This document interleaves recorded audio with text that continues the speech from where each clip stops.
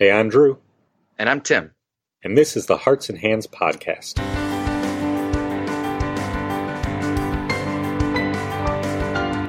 In episode 36, we talked to Alana Loftman about helping children develop an appreciation for music.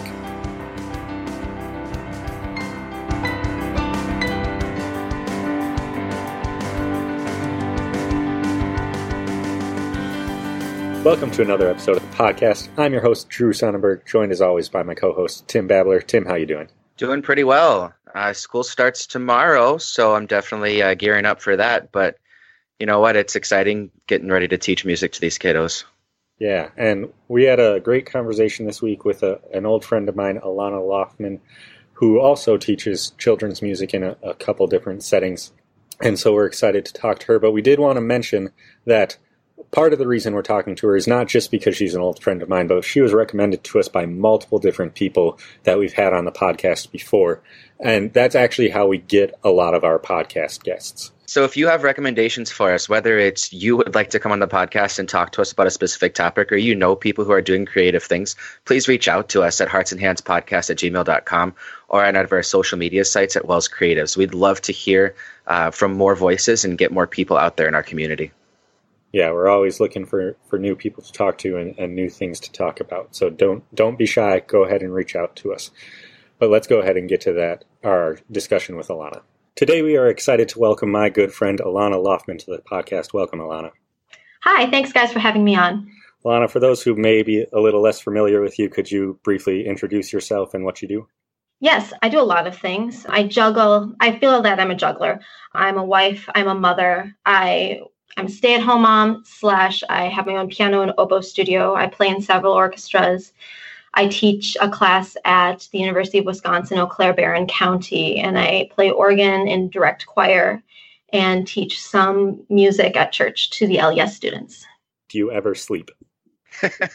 Sometimes. Actually, I used to have some major problems with insomnia, so now I just go to bed really late and I sleep for 6 hours in a row, and it's amazing. Only if the baby doesn't get up, if the baby still is working on it. So sure. So one of the things we wanted to talk to you about today was children's music, because we know that you deal a lot with that, especially having two children of your own. And just often we think of children's music as kind of this separate genre that's different than all of the types of music. And like that's the only thing kids are able to enjoy or able to do or use or whatever. But how do you work with children to develop an appreciation for a broader range of music, whether that be classical or modern or instrumental or sacred or whatever the case may be? I think it's important to positively expose children to a wide range of music.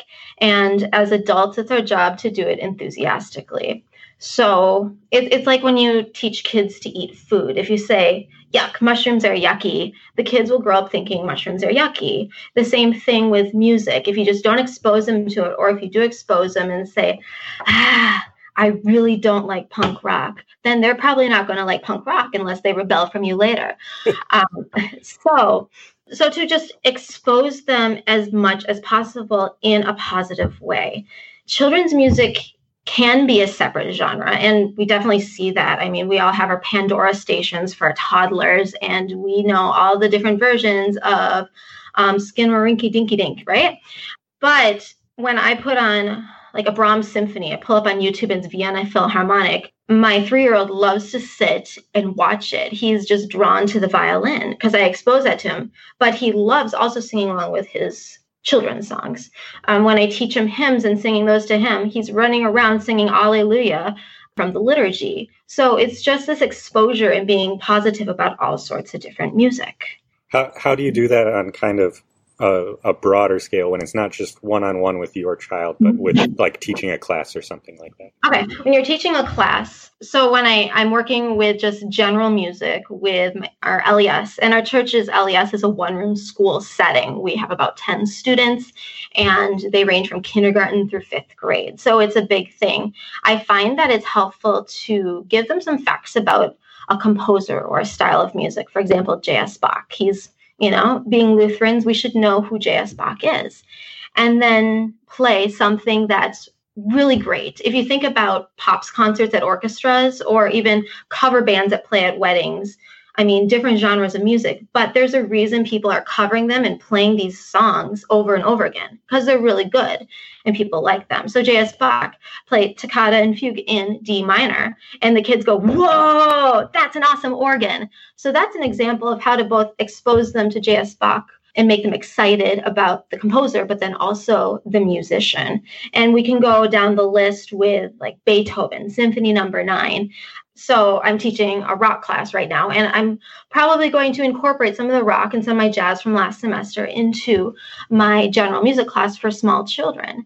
And there are certain standards that people know. Glenn Miller's In the Mood in jazz band, do do do do do do do do do do do, and that's something that people love, and children are going to love it just as much as long as they can hear it and see that you like it, see that you're having fun, learn some facts. They're going to start to enjoy it, and they're just going to be exposed to a lot of things, and to not have to test them on everything too. I think tests make people nervous.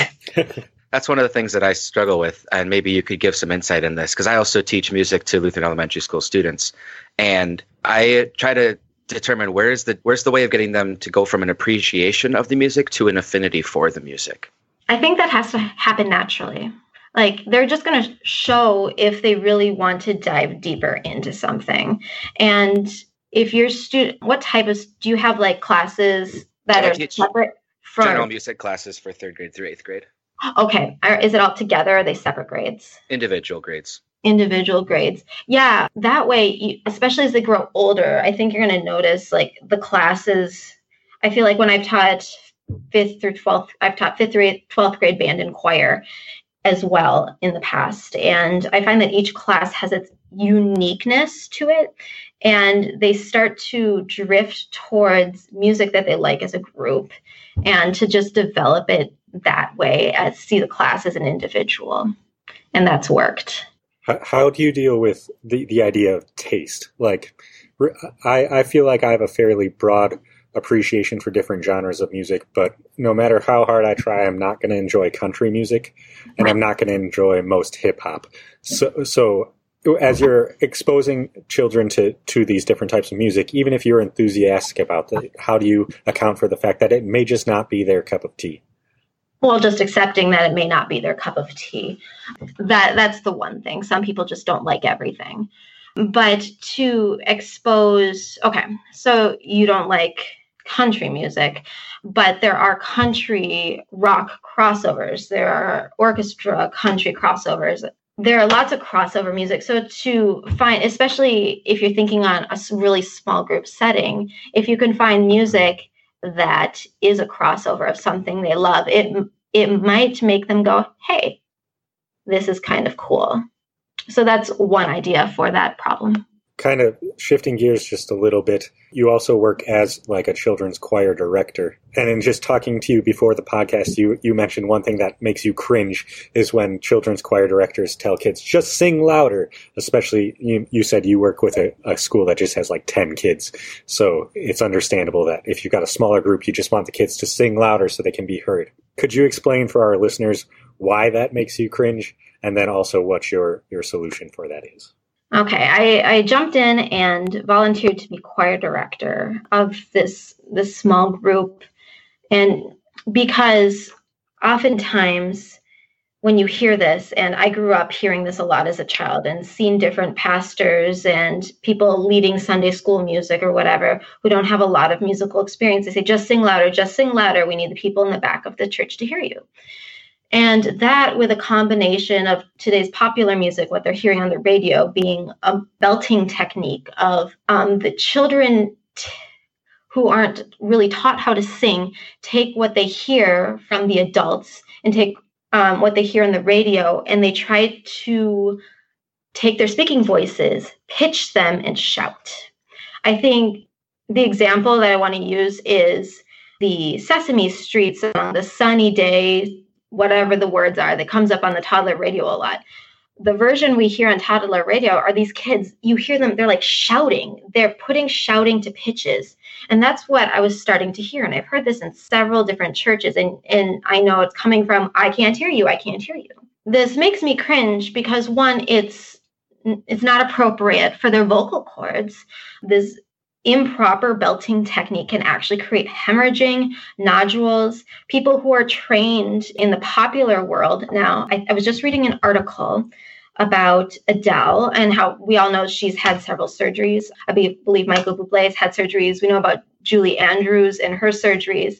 Even people who are trained in the popular type of singing, overuse or even a tiny bit of misuse creates problems, and now surgery is becoming a thing. And we're especially seeing it in this popular belting strategy. But these children, when they're doing it, you also see their faces and they're just not enjoying it. That's the thing. If they're not having fun, and then I'm hearing this improper technique that actually, I remember as a child, when I tried doing that, when they said sing louder, it hurt. Who's going to enjoy singing if it hurts? And then also I'm hearing in these hymns or songs that they're doing for church, there's often a refrain that's a bit lower, usually middle C to the G right above it, which they can belt, and they're belting it really loud. And then the verse is higher and they're struggling to sing higher. And I'm going, okay, they're small children. Their vocal cords are little, they're thinner. Physics dictates that they should be able to sing high. So they need to be taught. So I stepped in. I don't have a degree in voice. I have my undergrad's in music education, instrumental. But they prepared us by having us take a voice fundamentals class, just in case we move to West Virginia and we have to teach voice to something like that where the licensure isn't so specific. And so I had this background, and I moved to a state where I was thrown into a choir. And so I had done some research on my own. And the big thing that stood out to me is people just assume that singing is innate. You can sing or you can't. But singing is something that can be taught. Singing is natural for children who have parents who sing to them a lot, who have music around the house. But some people just don't enjoy singing. And if children are exposed to that early on, they're going to need to be taught. And to let them know that, yes, you can learn this. And yes, you will be able to sing. And that gives them hope.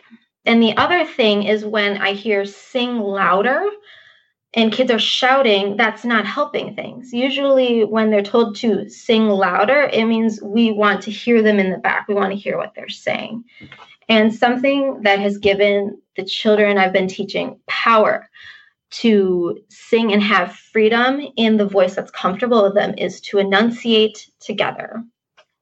So when I told them, you can sing softly, but sing your words very clearly and be crazy with them. Just go over the top and everybody will know exactly what you're saying. And their eyes all, I especially remember one first grader boy, his eyes got huge. He's like, what? They'll hear what I'm saying and I don't have to sing loud? Yes. And so we worked on saying words together. Thinking I'm practicing saying glory to God in the highest and peace to his people, really spitting out those syllables.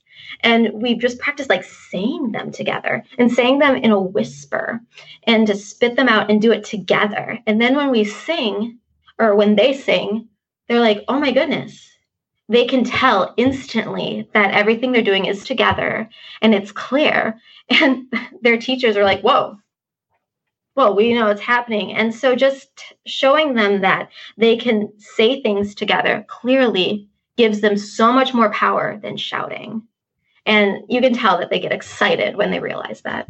So connecting this to what we were talking about earlier about children appreciating music, are there any other things like tricks or things you have to help children not only appreciate music, but enjoy performing it themselves?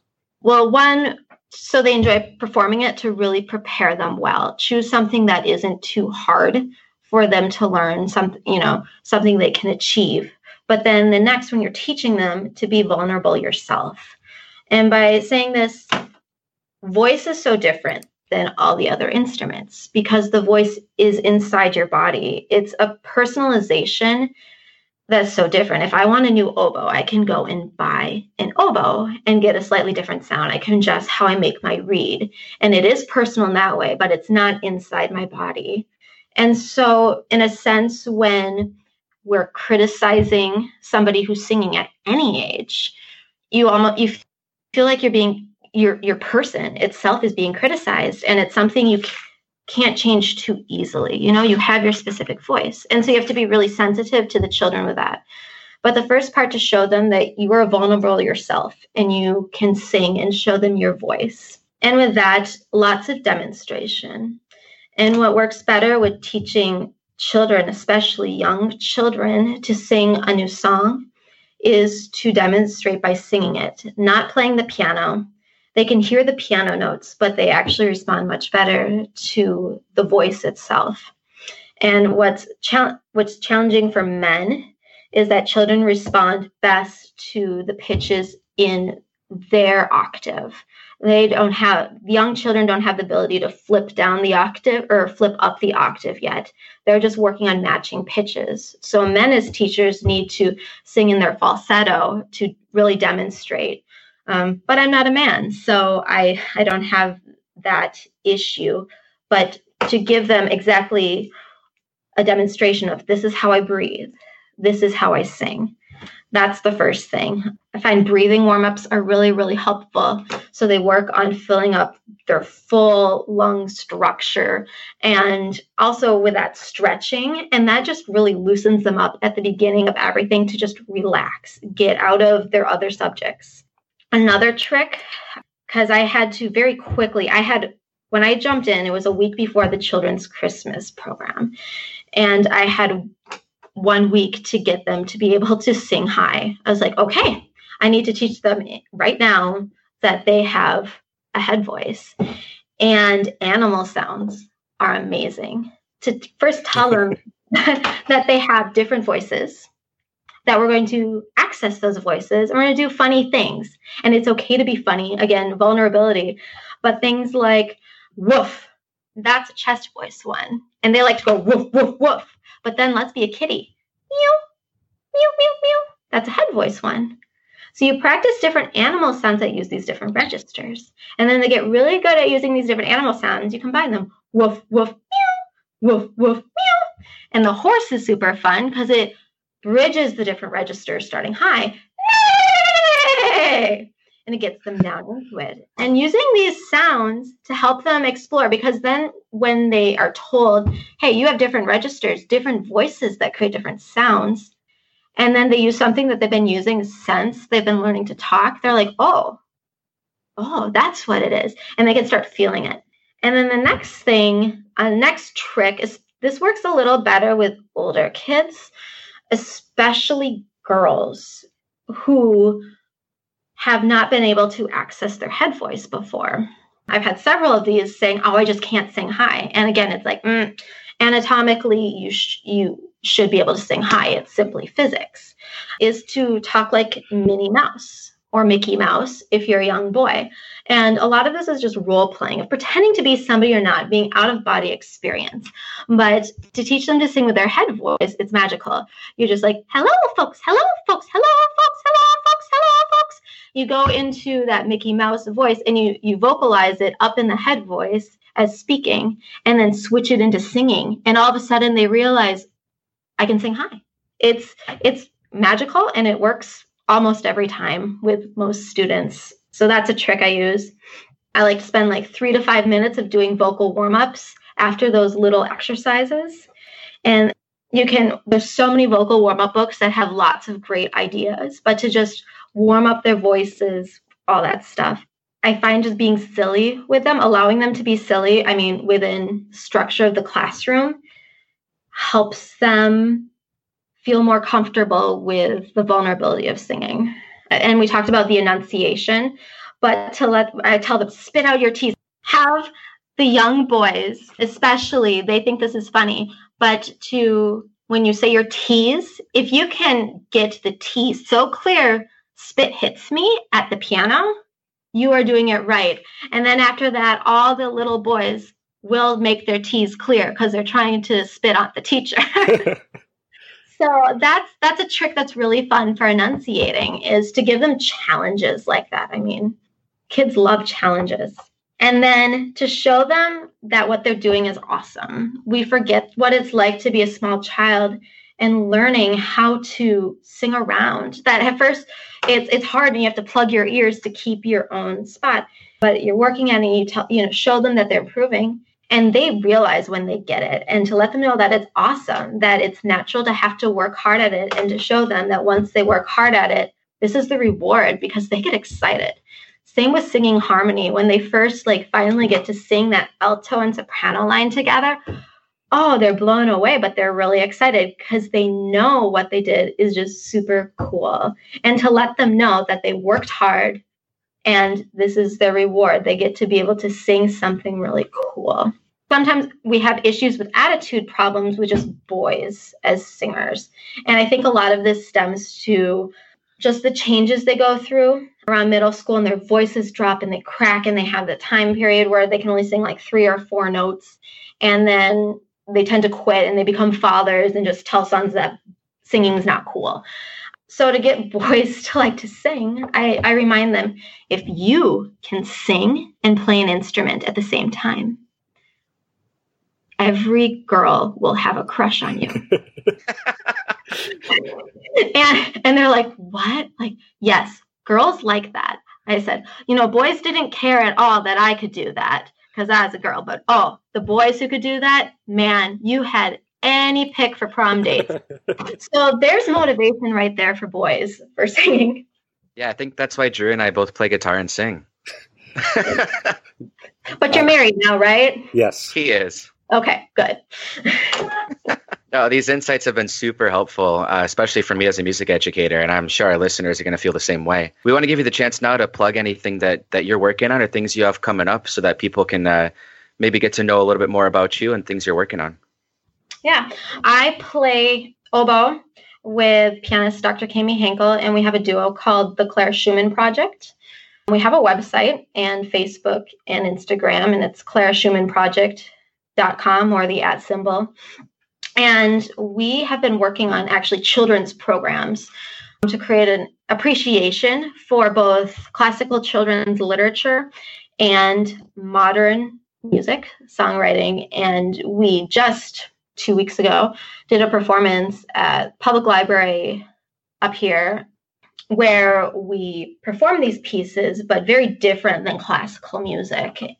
I was twirling around in circles while playing my oboe, which is completely different, not something you're expected to do in orchestras. And just being fun and silly, we had readings of poems, A Child's Garden of Verses, and it was exciting. It was a multisensory experience, and we just really believe in creating classical music appreciation, especially for children. So we're starting to program family-friendly concerts, shows for different ages. I mean, this one was for baby on up, and we had lots of great responses. We're currently booking our upcoming season, just juggling a bunch of schedules. But that's my favorite project that I'm working on right now is I get to play with my best friend. So that's great.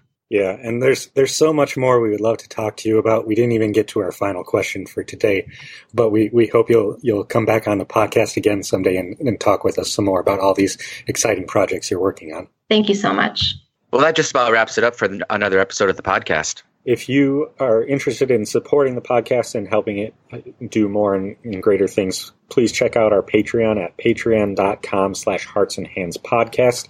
There you can gain access to uncut episodes and other features. And we thank you for those of you who have already shown your support in that way. Thanks for joining us. We'll catch you next time.